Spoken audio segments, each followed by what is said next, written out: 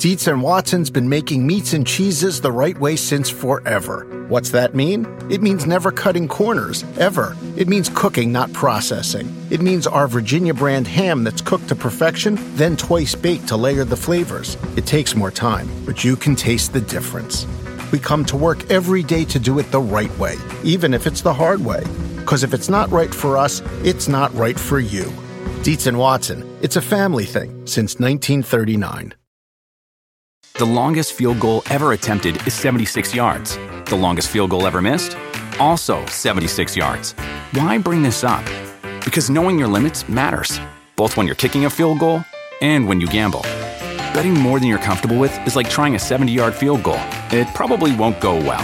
So set a limit when you gamble and stick to it. Want more helpful tips like this? Go to keepitfunohio.com for games, quizzes, and lots of ways to keep your gambling from getting out of hand.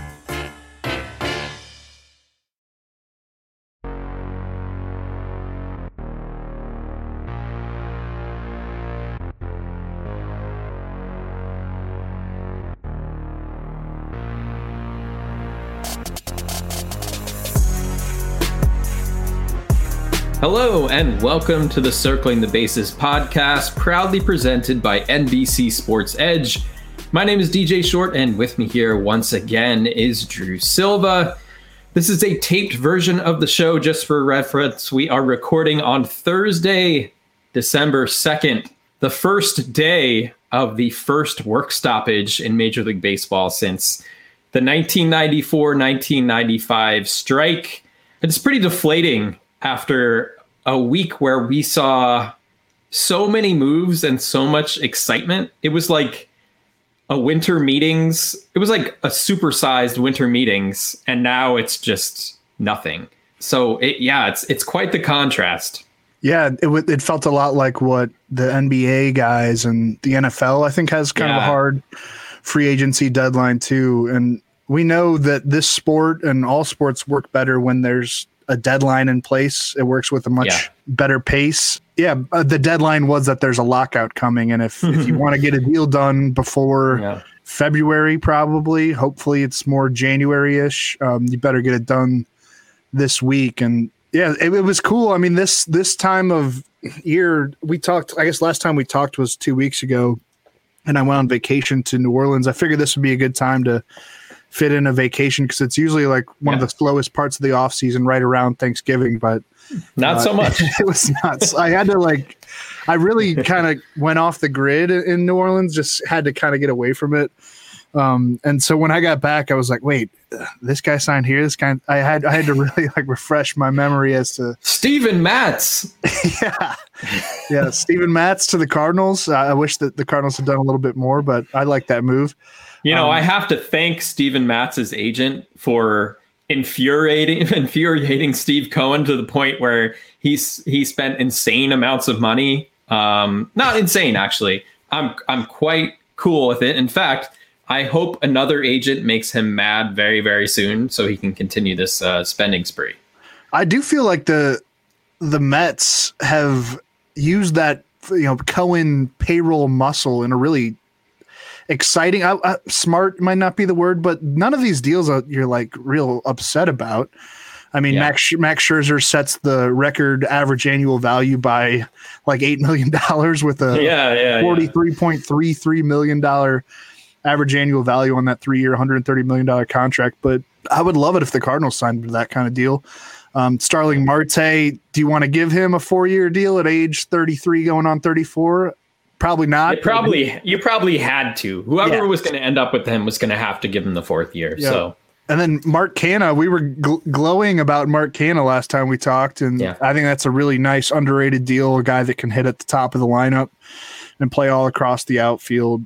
So I love what the Mets did once I caught up on what they actually did. And I mean, this is going to be a dark period. It was fun to get some activity, but we kind of all knew this was coming. And I kind of want to turn off Twitter until they get a deal done, because you've just got people talking about, trying to break down these rumors that come out about which proposals have been put on the table from the union or from the players. And from the union and from the owners. And it's like, all right, tell me when there's something real being discussed. Like I've been saying it for a while now, and it's probably obvious, but the biggest hang up in this whole thing, and there are a lot of elements to it that you'll hear about over and over for the next weeks and maybe months, but the biggest hang up is that the players want the service time structure changed. They want to be able to reach free agency earlier or reach salary arbitration earlier. Yes. And they're right to want that. It's sort of ridiculous that it can take to age 29, 30 for a lot of guys, even impactful players, to command free agent money. Teams aren't paying older players like they used to. They aren't paying for past production like they used to, but what leverage do the players have to get the system changed? I don't know that they do. And then you have this quote from Commissioner Rob Manfred on Thursday morning, the first time he met with the media since the lockout. And he said, the most negative reaction we have in this sport from fans, I'm paraphrasing that, is when a player leaves in free agency. So when he leaves like the home team, and he says making that available earlier, we don't see that as a positive. And it's insulting to the baseball fans' intelligence that anyone would buy that. Maybe some people do, that owners don't want to give free agency to players on a quicker time frame because they're worried about how fans will react when players leave. It's because owners love the pre-arbitration, arbitration, and how long it takes to get to free agency in this current structure. Yeah, it's 6 years, and the first 3 they are making the league minimum unless they feel like giving a player a raise, like a Juan Soto or whatever. If there's a rookie that does something really amazing, but that isn't. You don't have to do that. You could just renew a player at whatever salary you want. So, I think we are either going to have a change as far as when players get to arbitration, maybe maybe 2 years of service time, or maybe even that pre-arb kind of situation is set up where if a player wins an MVP award, there's another tier that they get paid a little earlier. So there's a lot to discuss, and obviously they weren't going to get anything done by this deadline. We know that. I think another part of it for the players is eliminating or at least changing the dynamic as far as teams tanking. And some of that might include the draft itself, sort of changing it based on record, but bringing in the element of a draft lottery, kind of like the NBA. We'll see where that goes. I think there's something to that. I think both sides can agree on that could make it interesting. It's just a matter of how many teams are in that lottery. Is it the top 5? Is it the top 10? So there's a lot to work out, and we're just giving you the real simple stuff. There's stuff that's way over our heads, obviously. I also think a lot of this competitive balance stuff is noise. Like, baseball has the best parity of any sport. I mean, you look at who has won championships over the last 20 years. Any team can compete. I mean, the Rays can compete, even though they have the lowest payroll in baseball. I don't really buy it. And I don't know. I want to shut out all the noise and get down to really what matters. And I think it's the players are going to want the service time structure change, and the owners don't want that to happen because they'll get a player's best years when those players are under control and not able to ask for what the market will give them. And the owners are not going to want to give that up without some major concessions from the players. And I don't even know what those concessions will be. Like I say, I don't know where the players' leverage comes from. Expanded playoffs is probably the big one. But the worry there with the players is that if more teams make the playoffs, like the odds are higher, then that may de-incentivize team spending. So it all kind of falls back to that. I don't think a 14-team playoff is good for this sport at all. No, not when you play 162 games. But you know what? The players might have to give up some element of expanded playoffs to get what they want. And I think we're probably headed towards something like that. I don't know if it's going to be 14 teams, but I think there's going to be some sort of expanded playoffs. That's my expectation. If I'm surprised, that's a good thing, I guess. If you want to talk about caring about what the fans want, I don't think you could find a true baseball fan. You and I love baseball. We value that it's a marathon and that it takes 162 games to decide who gets to the playoffs, and that those regular season games matter. If half the league is making. Point? Why am I watching a game in May other than NBC's paying me?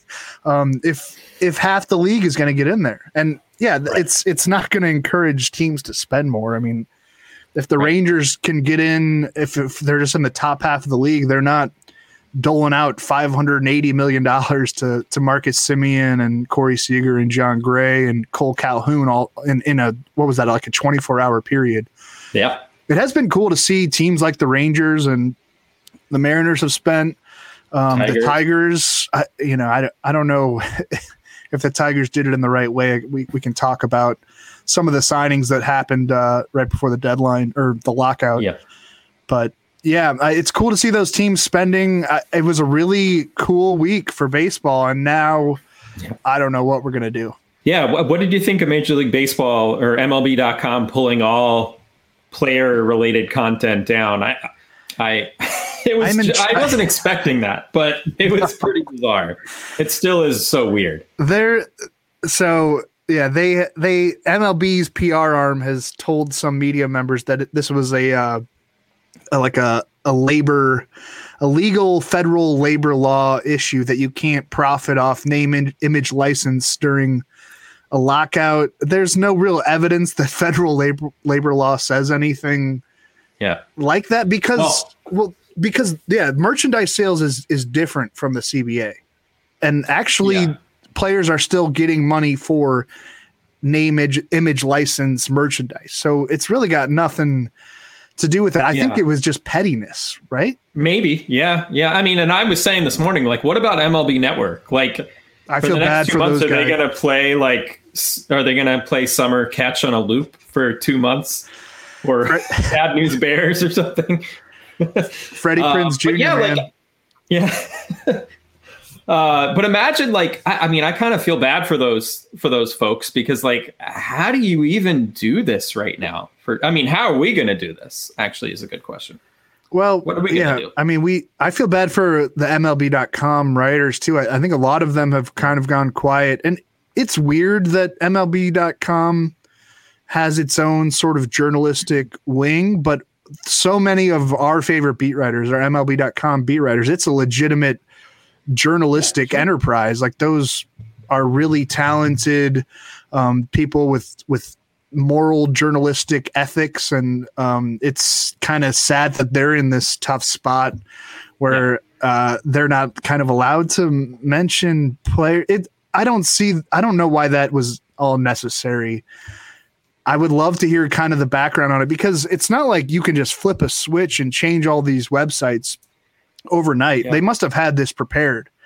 Oh, sure. And that speaks to okay, you had a week to negotiate or whatever. You had more than a week to negotiate, but in this final week, you probably weren't negotiating in good faith if you had this, you had code rewritten on all of your websites to switch headshots off and make all of your articles like Joe Carter's home run in the 93 World Series.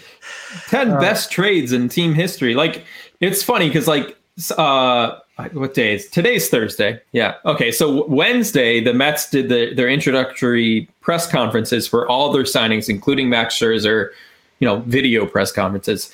So really exciting day. There's the whole video with Scherzer and Scott Boras.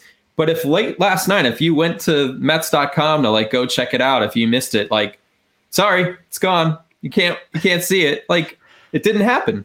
I mean, maybe it was a dream for me. Maybe it was a dream, and now it didn't actually happen.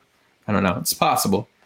Yeah, I mean, just to put a bow on it, I think they're going to come to an agreement. I don't think this is going to drag on into regular season months. I think that both sides know that the game cannot really afford that right now.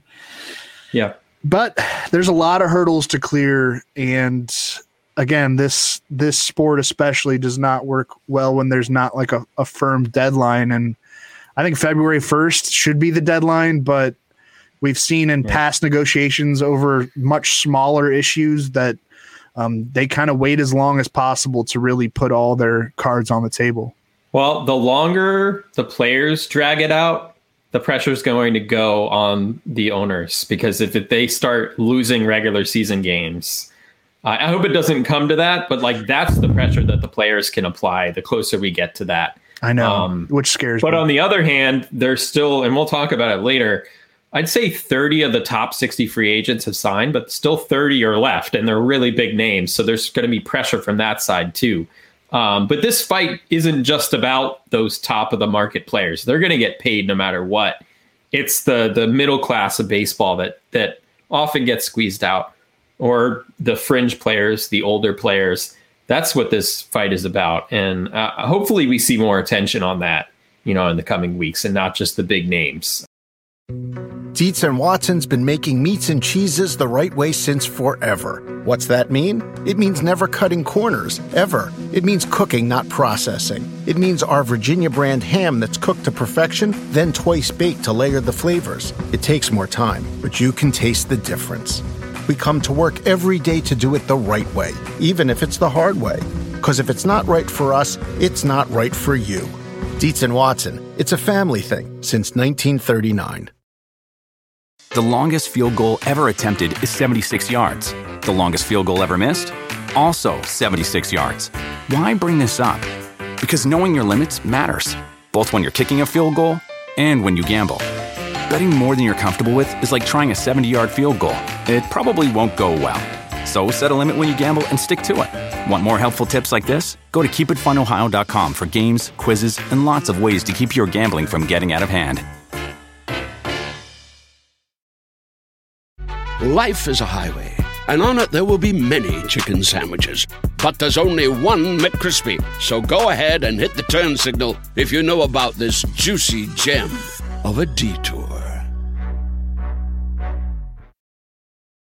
So we're going to talk about some of the big signings from this past week. We're also going to go over some of the names that are still remaining on the free agent market.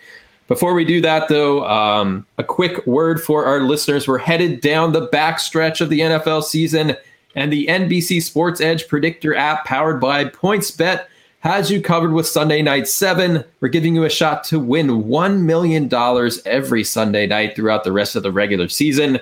It's free and easy to play. Predict what will happen between the Broncos and Chiefs for a chance to win. Plus, right now, you also have an extra chance to win $25,000 by making your picks for the People's Choice Awards, which airs on NBC and E on Tuesday, December 7th. So download today from your app store or visit NBCSports.com/predictor. Drew, who do you have in the People's Choice Awards this year? What are the categories?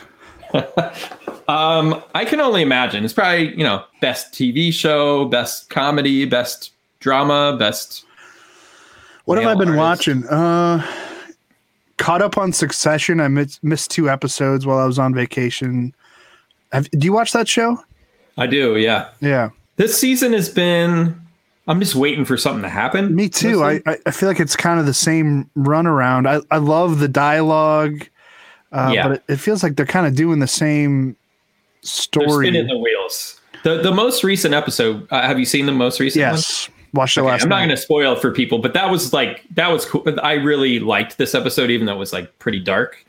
But I enjoyed it because at least it felt like so much of the season has been about negotiations and just kind of the stuff that's, I don't know, it's week to week, it's been kind of the same. So I enjoyed it being out of that structure and just something a little bit different. They're really good at episodes where there's a party involved because yes, exactly. Amazing unintentional or intentional comedy. Yes, that goes. I was definitely laughing maybe when I shouldn't have. Yeah. This week, so. I don't know what else I've watched. I haven't watched much. The Beatles Get Back documentary. Oh, yeah. We flipped that on Saturday night. That's amazing television. I'm my mom is from England, and she's from the town next to Liverpool where the Beatles are from. So I grew up just totally immersed in the Beatles. So this is right up my alley of just nerding out, where I'm looking at every little detail. Mm-hmm. I know some people think that the documentary is a bit bloated, 3 hours for each episode. But to me, it's I want to squeeze every minute I can out of this. It's just so fascinating. Yeah. So We started watching it and I was like, I feel like I'm missing some little stuff. Can we turn on subtitles? And I mean, they have heavy Liverpoolian accents anyway, so that helped. And I mean, I've always appreciated Paul McCartney, but you look at this documentary, especially, like, he's the guy keeping it all together. And to be able to just sit down and bang out, maybe in retrospect, it's easier to say these are like brilliant songs, but it's unbelievable how talented that man is. And even there are glimpses. I've only watched the first 2 episodes, haven't watched the third, but these glimpses of when he does get John in, together with him and focused, and maybe Yoko's not in the picture. No offense to Yoko, but it's just when it's the two of them, you can see where the brilliance lies. And I wish this. It's crazy to say this about something that happened in the 60s, but I just wish they would have kept the band together.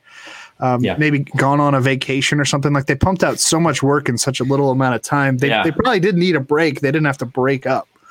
Right. Yeah, I think the most surprising thing to me is, like, so much of it over the years has been like Paul and John as like the conflict, but in this you see George being upset, and John is like, he's just so like polite through this whole thing. It's kind of crazy, and it's just changing my perception of everything. Well, George, so I think it's George rightly feels undervalued, and I think John's a jerk to him.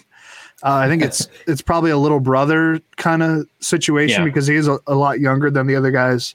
But like he plays All Things Must Pass, and they're like, eh. Yeah. John's like barely even kind. He's like, trash. Like, that's one of my favorite songs ever. It's fascinating. And Paul, like, yeah, you're right. He's so polite that it takes him like 3 minutes to just be like, we like it, but maybe not right now, kind of thing. Yeah. I love Paul McCartney, and maybe this is kind of Paul McCartney's The Last Dance, where it makes him look good. It's like he's kind of the only, I know Ringo's still alive, but he's the only one kind of still involved in the Beatles catalog, maybe. And I'm sure he signed off on allowing Peter Jackson to put this together. And it feels like it does make him look good, but he probably does look good because he's the only one besides Ringo who shows up on time and is there to work. Yeah, he's willed them to complete this project. It's been, he's a machine. He's a music god for sure. I want a documentary on like every album that I love that is just in this style. Yeah. There's a really good one for Wilco. I don't know if you've ever seen that. I don't think I have. It's about Yankee Hotel Foxtrot and really? Like trying to get it made and everything. It's pretty fascinating. What's that called? I think it's just called I'm Trying to Break Your Heart. Could be wrong about that. I haven't seen it in a really long time, but it's pretty good. Maybe I watched that in like high school. Now that I think about it. I mean, I guess that album is like 20 years old. So the manager for Wilco follows me on Twitter, and if he's listening, I just want to let him know. He messaged me one time. He's like, hey, next time they're in town, just give me a shout and I'll put you on the list. And I've always felt bad, like actually reaching back out to him. But if he's listening, DM me and I'm actually going to do it next time they're coming around, because they're from Southern Illinois, like not far from St. Louis. Yeah, I went to it was like a in-store in the record store, like signing, and they played Wilco. So I got like the vinyl and like I walked in line to get it like signed. So I got a chance to like say words to them, and I was just like, thank you for everything. And then like they're like, you're welcome. And I signed it and I was gone. Like I really couldn't say words. The DJ Short Show with Jeff Tweedy. So remember that time when you like yeah, exactly. All right, so let's get into coming into this episode. I didn't want to talk about every signing because that would basically be impossible, but our objective was to each pick out our favorite move of the past week and our least favorite move. So I'm going to let you get started, Drew. I kind of wrote down 2, but okay, that's fine. I mean, I love a ton of Max Scherzer. That's great. I love it. My favorite move, but no, I have another one. The one that stuck out to me was Kevin Gausman. 5 years, $110 million with the Blue Jays. I'm the resident Gausman stan on the podcast. But basically a replacement for Robbie Ray, who signed a 5-year, $115 million contract with the Mariners. So very similar deals on the surface, and they are just about the same age. Gausman's like a few months older. And Gausman maybe doesn't have the perceived upside of Ray, but in terms of like consistency, steadiness, durability, I like Gausman more. Compare those two over the last 2 seasons. Ray, who obviously won the AL Cy Young Award this past year, but over the last 2 years has a 3.64 ERA, 1.22 whip, 11.6 K per nine in 245 innings. Gausman's at a 3.00 ERA, 1.05 whip, 10.9 K per nine in 251 innings. So Ray offers more strikeouts, but Gausman's really improved in that department. And that rotation in Toronto really started, coming together or humming down the stretch this past season. And now Gausman joins Jose Barrios, Alek Manoah, Hyun-Jin Ryu, probably Ross Stripling. That's pretty legit. We know about the excellent lineup that the Jays have. They're going to be really dangerous in 2022. I don't think they skip a beat plugging in Gausman for Ray. I think they take a step forward with the young guys they have. I also really like the Marlins getting Joey Wendell from the Rays. For outfield prospect Cameron Meisner, who was the 35th overall pick in 2019, but he'll turn 24 years old in January. He's played only 14 games above high A ball, toolsy, some power and good speed, but Meisner seems like a relatively low cost of talent for Wendell, who was an American League All-Star this past year with Tampa Bay. Didn't have the best second half compared to his first half, but a 751 OPS over his last 685 plate appearances. I think the OPS plus, which factors in stadiums, is 112, dating back to the beginning of the 2020 season, especially good against right-handed pitching. And obviously most pitchers are right-handed. I like what the Marlins are doing. They have the young starting pitching, now making some smart additions to boost the offense. Avisail Garcia, they signed to a 4-year deal. I don't know if I love that. But they've been connected to Nick Castellanos, who's a Miami area native. They got Jacob Stallings from the Pirates too, an excellent defensive catcher who just won the Gold Glove. I think if they get one more bat, maybe 2 more bats, if they can swing it and some creativity at next year's deadline, they can make a lot of noise in the National League East, which might be one of the best divisions in baseball next year, if not the very best. Yeah, especially if 14 teams make the playoffs. They got a real shot. So my favorite, there was 2 that I really liked. The first one, in which I was just happy to see, Byron Buxton, 7 years, $100 million extension with the Twins. I'm glad they worked something out there. It would have been a shame to see him get traded. There had been that talk for a while, but I think this works well for both sides. Buxton's been hurt a lot, so there's that injury risk. So that adds in some long-term stability for Buxton and his earning power for his career. But for the Twins, if he's healthy and performs up to what he's capable of doing, which is a superstar, this is a great deal for them too. So I think that's huge. I was just really happy to see that. My favorite move, and there's a lot of them, but one I really liked, and it's interesting you mentioned Kevin Gausman, because Alex Cobb signed with the Giants, 2 years, $20 million, with a $10 million club option for 2024. Cobb was one of my favorite free agent pitchers this winter. I think he was really sneaky, under the radar type of pickup. So this season, 3.76 ERA. He only made 18 starts, but this looked like vintage Alex Cobb. He struck out 98 batters in 93 1/3 innings, highest swinging strike rate of his career. We know how good he was with the Rays in 2013, 2014 before he got hurt. The knuckle curve, the splitter, all back, all getting swings and misses. You put him there in San Francisco, which, admittedly not the pitcher ballpark it once was, but still pretty good ballpark there. And with the coaching staff who seems to maximize what they're getting out of their talent, I think there could be some big things there with Alex Cobb. Going to be tough to replicate what Kevin Gausman did, but I think they're going to be pretty good with Logan Webb leading that rotation.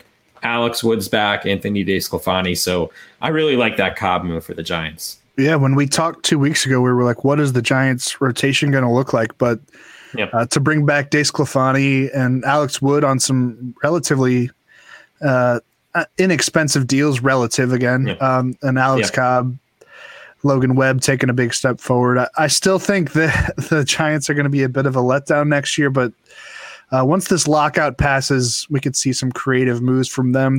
They have done well, traversing in that middle tier free agency and trade type of market.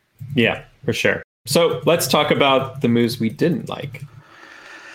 Marcus Stroman getting 3 years, $71 million with the Cubs. And when he announced the news himself on his Twitter account, what was that? Sorry, I'm blocked. I can't see it. Oh, yeah, I forgot about that.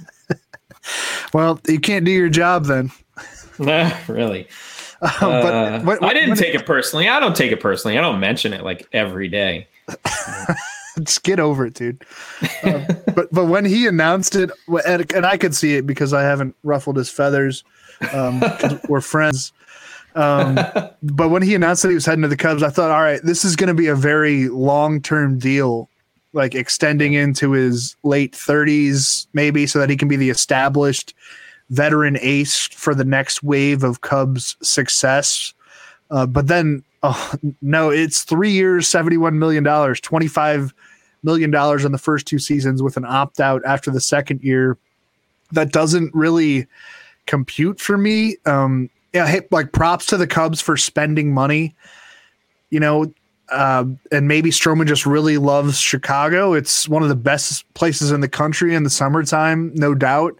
But even if that is the case where Stroman just wanted to be in Chicago, the average annual value of the contract is higher than what reigning American League Cy Young Award winner Robbie Ray got from the Mariners. It's higher than what Kevin Gausman got from the Blue Jays.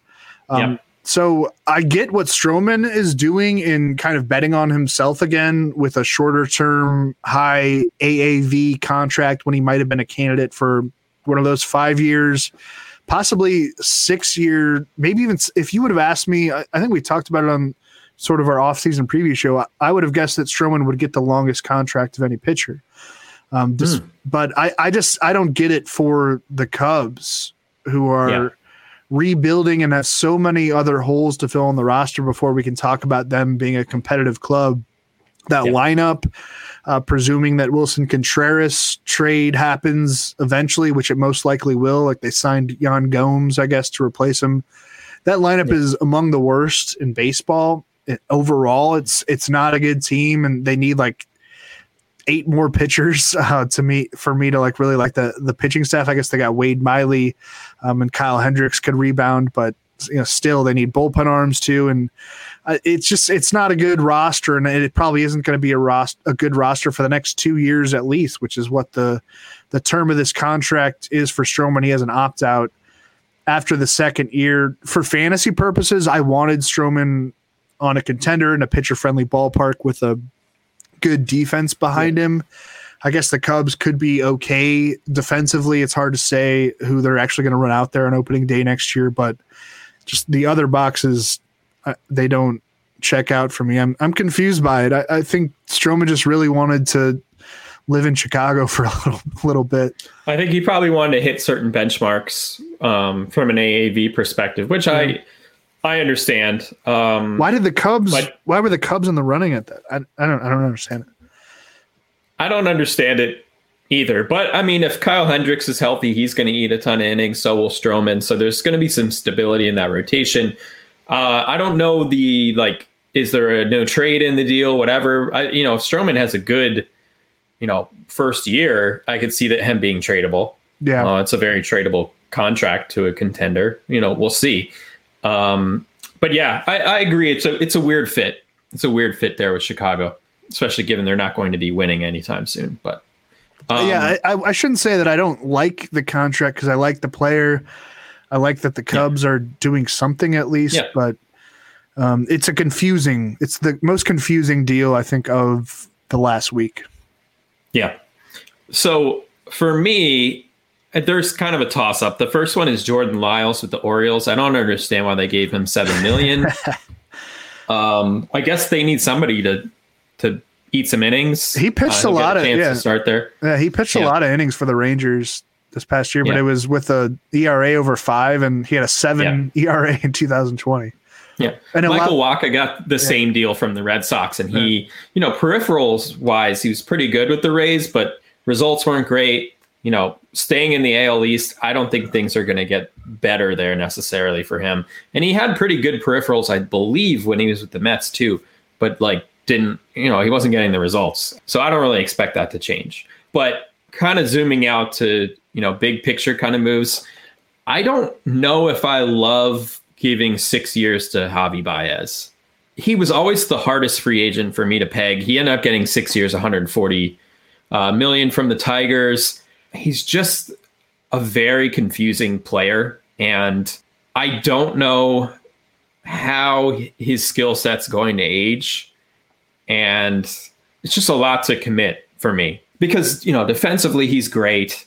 I expect that will continue. He's one of the smartest and headiest players I've seen, and that should continue, those baseball instincts. But offensively, you could see him falling off a cliff at a certain point. Like he did a year ago.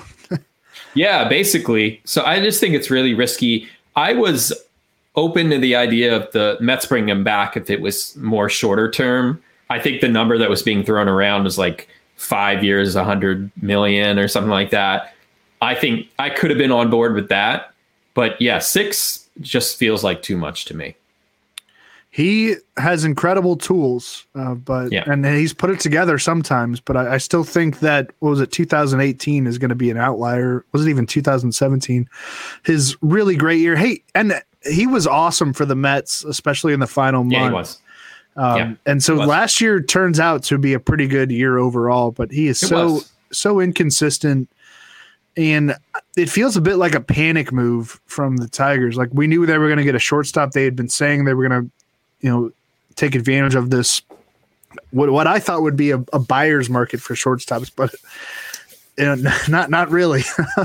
Yeah. Given the Corey Seager deal, I mean, maybe that was the sticker shock kind of moment for the Tigers, because everyone had said Carlos Correa being the fit with AJ Hinch there. I just think for me, when you think about who's going to be the leader of the Tigers, to be the man, do you think Javi Baez can be that guy, or do you think Carlos Correa should be that guy? A young roster, young prospects coming up, that young pitching staff. To me, Correa seems like the obvious guy. Yeah. I don't know if Baez is that guy. I love Baez as an all-around player. I should say that. I really, really like Javi Baez as a player. I just think Correa would have been the better fit for that situation.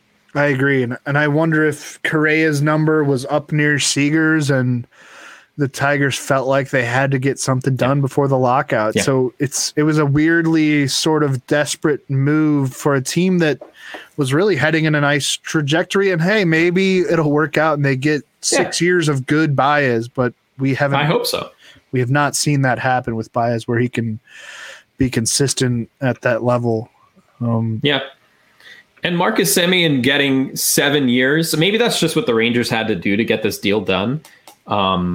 But Semien, he's 31, so given 7 years to a 31-year-old, I mean, I guess that's what they had to do. I mean, he had an amazing year, and he worked. Everyone says he outworks everyone. So I mean, maybe this is going to work out. But I also think, and we'll get into this in future episodes, talking about the Rangers' approach to this offseason, but they're not a team that's going to win. No, they're not. I can't say that I understand what they're doing, but I also like it when teams spend money and they're spending huge cash, and they must feel good about. They do have a ton of B-level prospects who could blossom, and they've got some Jack Leiter and Josh Young and Ezekiel Duran. They've got some high-level talent too, but they're not really a year away, in my opinion. I don't. I wouldn't have picked that as the landing spot for John Gray either. I would have preferred him to be somewhere else, but I guess props for ownership being like, hey, we're actually going to do. They talked a big game in the early part of the offseason, and they've actually spent some money. I think what maybe the Rangers are seeing is opportunity in the AL West. We see the Mariners spending. The A's are maybe, blowing things up. They've already lost a manager. There's trade rumors all around with that roster right now. The Astros maybe losing Carlos Correa, but maybe not the way that things are playing out right now. But, we'll see if they can keep that group together. Obviously, they already lost George Springer last offseason. So I think the Rangers could be smelling some opportunity there, which I understand. How about Freddie Freeman still being a free agent and probably going to be a free agent into February? Yeah, at this point, I don't know what the Braves are doing. I don't get it. I really don't get it. Well, we don't know what has been discussed. If the hang-up is really just the 6th guaranteed year, which if you follow some Braves people on Twitter, they seem to think that's the hang-up. Just do it, right? Yeah. Yeah. You've got they're not going to have to pay big money to Acuna or Albies or so just do it. Just get it done. He means that much to that team. It should just be a no-brainer to me. But if you remember back in 2011, I believe the Yankees and Derek Jeter were talking about a contract extension, and it got really contentious in a situation that was, comparable in that Derek Jeter wasn't leaving the Yankees, and everybody knew it. Why did it have to get to that point? Just get in a room and figure it out, Yeah. So I don't understand that. I don't either. I think Freddie Freeman is a better player than Derek Jeter too. Well, at this point, yes. I don't know. Maybe I want to walk that back, but not really. I don't know. I think Freddie Freeman's on a Hall of Fame track. He's probably not on a Derek Jeter Hall of Fame track, but he is on a Hall of Fame track right now. He's got a World Series now. Carlos Correa. Got one. Yeah, that's true. Carlos Correa, we mentioned, still available. Freddie Freeman still available, but the list is pretty impressive. Like I mentioned, basically 30 of the top 60 free agents have already signed, which is great for us as we're writing our magazine right now. Thank you guys for signing with teams. But there's still a really, really talented list of players still available. Trevor Story, Chris Bryant, Nick Castellanos, Carlos Rodon, Michael Conforto, Clayton Kershaw. Yeah. We didn't mention the Dodgers. They've had a weird couple of weeks. They did bring back Chris Taylor, which is something at least, especially with, Corey Seager leaving. But yeah, the Max Scherzer leaving, I think everybody kind of expected Scherzer to go back to the Dodgers, but Max Muncy revealing he had a torn ACL. Yeah. I guess he could be okay, but the UCL in the elbow. Yeah. Yeah. And the Dodgers. Yeah. Did I say ACL? Yeah. Oh, my bad. But yeah, the Dodgers and Yankees have kind of sort of sat this out compared to what we probably would expect from, if it's a fast flying market, they're usually involved in all of it. But not this time around yet. Yeah, I think, some teams could bargain hunt after this is all over. And also there was no trade market leading into this. Teams are mostly focused on signings, which I understand. But, once this is over, you could see the Yankees trading for Matt Olson or something like that. So there's still a lot that could play out. But it was a bit curious to see the Mets being the team flashing all the cash and the Yankees just kind of sitting it out. And, I see you smiling. Yeah, it's all right. It's been years of watching the Yankees being the team that spends and the Mets, doing a little thing here and there. I can remember the year where they didn't sign anyone after the Bernie Madoff stuff. They literally did not sign anyone. I forgot to mention Eduardo Escobar too, who's obviously not a perfect player, like a 309 career on base percentage, but if he's your number 7, number 8 hitter, that's a nice addition to the bottom of the lineup too. I think the Mets are like I said at the beginning of the show, like flexing their payroll muscle in a good way this time around. Yeah, and Escobar gives the Mets options with his flexibility. He's not like a great defender, but he could play second base. He could play third base. Depending on what else they do this offseason, they could still be a possibility for Chris Bryant and put Escobar at second base, trade Jeff McNeil. Like there's a lot they could do. So I liked it for that reason. I wasn't expecting it, but I'm into it. Some of these other free agents out here, Kyle Schwarber still very popular. Leading into this deadline, nothing happened, but I'm sure he's going to end up doing pretty well for himself. Anthony Rizzo's still out there. Kenley Jansen's still out there, right? Mm-hmm. Yeah. I guess Raisel Iglesias and Corey Knebel got the biggest relief money so far. Yeah, Iglesias got a 4-year deal. Yeah, with the Angels. Knebel's was only 1-year deal, which I thought he could have done a little better than that. But yeah, he'll probably be the Phillies closer. Next season, most likely. Jorge Soler, postseason hero, is out there. Eddie Rosario as well. It's going to be fascinating to see where Zach Greinke goes and what sort of expectations are placed upon him. This kind of the tier of pitching we're at right now, where there's Michael Pineda, there's Yusei Kikuchi, who's been linked to the Mets. I would like him as a depth option. Danny Duffy, so kind of guys that there's some upside there. Especially with Duffy and Kikuchi. Pineda, I think, could be pretty steady. I don't think he's like a lights out type of starter, but I think he can be a solid 4-5, something like that. So there's still some pitching out there.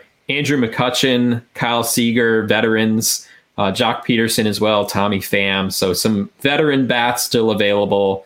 I was a little surprised to see Ryan Tepera still out there in free agency as well.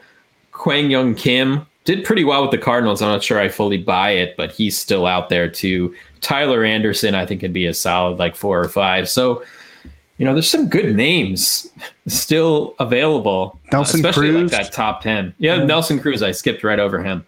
Yeah, and we'll see. It makes sense for Nelson Cruz to kind of wait this out. Yeah, because there's universal and for Schwarber too, of course. Yeah. And Eddie Rosario too, and kind of in the same vein. So there's a lot to still be decided with free agency. And guess what? We're probably not going to know anything about these players until February. Most likely at the earliest. That'll be fun. We need to come up with more TV show and movie takes, because I'm not going to break down the rumors that come out on Twitter about the labor negotiations. No. So what did your Spotify Wrapped look like this year? I didn't want to share it. So I got married in September, and a lot of my Spotify was making a playlist for the wedding. Yeah, that makes sense. So one of our friends who lives in the neighborhood, longtime friend, he loves music, and he's kind of into DJing a little bit. So we got together with him, and a few nights, a night per week leading up to the wedding, and had some beers and talked about the playlist and how we wanted to structure it. And so it's a lot of there's Drake and Kid Cudi, which I listen to always, and War on Drugs. It wasn't a good playlist to share where I felt proud of what I was listening to. It wasn't a lot fully representative of your tastes. Yeah. I get it. That's the way it was. I mean, Spotify Wrapped didn't exist when I got married in 2013, but pretty much all of 2013, I was building the ultimate wedding playlist. Mm-hmm. So I can only imagine what that would have looked like. It's great songs, but it's nothing revolutionary. Yeah. I did not share mine either, because there's Peppa Pig in there mostly. But the album I listened to the most this year was by the band Wild Pink, who I think we've talked about. Yeah, you showed me them. I have been listening to them. So I feel like I did most of my music listening this year before the baseball season started. And during the season, I really did pick up a lot of new music, which usually December and draft guide writing time is when I catch up on stuff that I missed very much during baseball season. So I look forward to that. At least there's something to look forward to in December with no baseball news. Yeah. And hey, usually the winter meetings kind of interrupts my writing for the magazine, but we're not going to have that this year. So I'm going to be a good student of new music and get a lot of work done. Yeah. I feel like we already had the winter meetings with this past week. Exactly. And we're still going to keep the podcast going, at least for now. We'll see when the well runs dry, but we're planning to continue doing 2 episodes per week. Chris and Colin will have a show come out Wednesdays, and myself and Drew will have a show that'll come out Fridays. We might take a little breaker on Christmas and New Year's, but otherwise we're going to keep it going. We have some ideas we've been discussing for how we're going to continue this, but look forward to continuing the show, and we're going to be talking our way through it. Yeah, we will cope with you. Yes, exactly. So I think that's it for this week. Take care, Drew, and good luck with your magazine writing. And it doesn't feel as pressurized this year because no, it doesn't. I just you don't have like the news shifts that are going to take up your time. Yeah, but it's kind of I mean, the reasoning behind it is depressing, but it's okay as long as we don't lose any games and the players get a fair deal. Like that's what matters to me. I don't think we're going to lose games, but I'm that's subject to change, that opinion. Yeah. So we'll be back next week. So don't worry. There's not a lot of baseball news, but we will be here for you guys. If you like what you're hearing with this show, Circling the Bases, be sure to subscribe wherever you get your podcasts. And if you're listening on Apple Podcasts, please rate and review if you don't mind. Follow us on Twitter if you don't already. I'm at DJ Short. Drew is at Drew Silv. Be safe out there, everyone, and we will see you next time.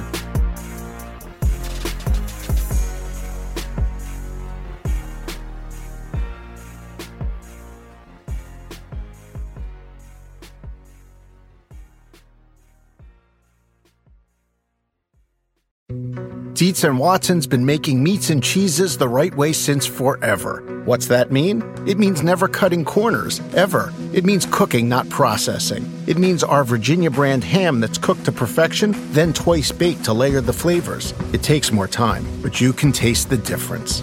We come to work every day to do it the right way, even if it's the hard way. Because if it's not right for us, it's not right for you. Dietz & Watson, it's a family thing since 1939. The longest field goal ever attempted is 76 yards. The longest field goal ever missed? Also 76 yards. Why bring this up? Because knowing your limits matters, both when you're kicking a field goal and when you gamble. Betting more than you're comfortable with is like trying a 70-yard field goal. It probably won't go well. So set a limit when you gamble and stick to it. Want more helpful tips like this? Go to keepitfunohio.com for games, quizzes, and lots of ways to keep your gambling from getting out of hand.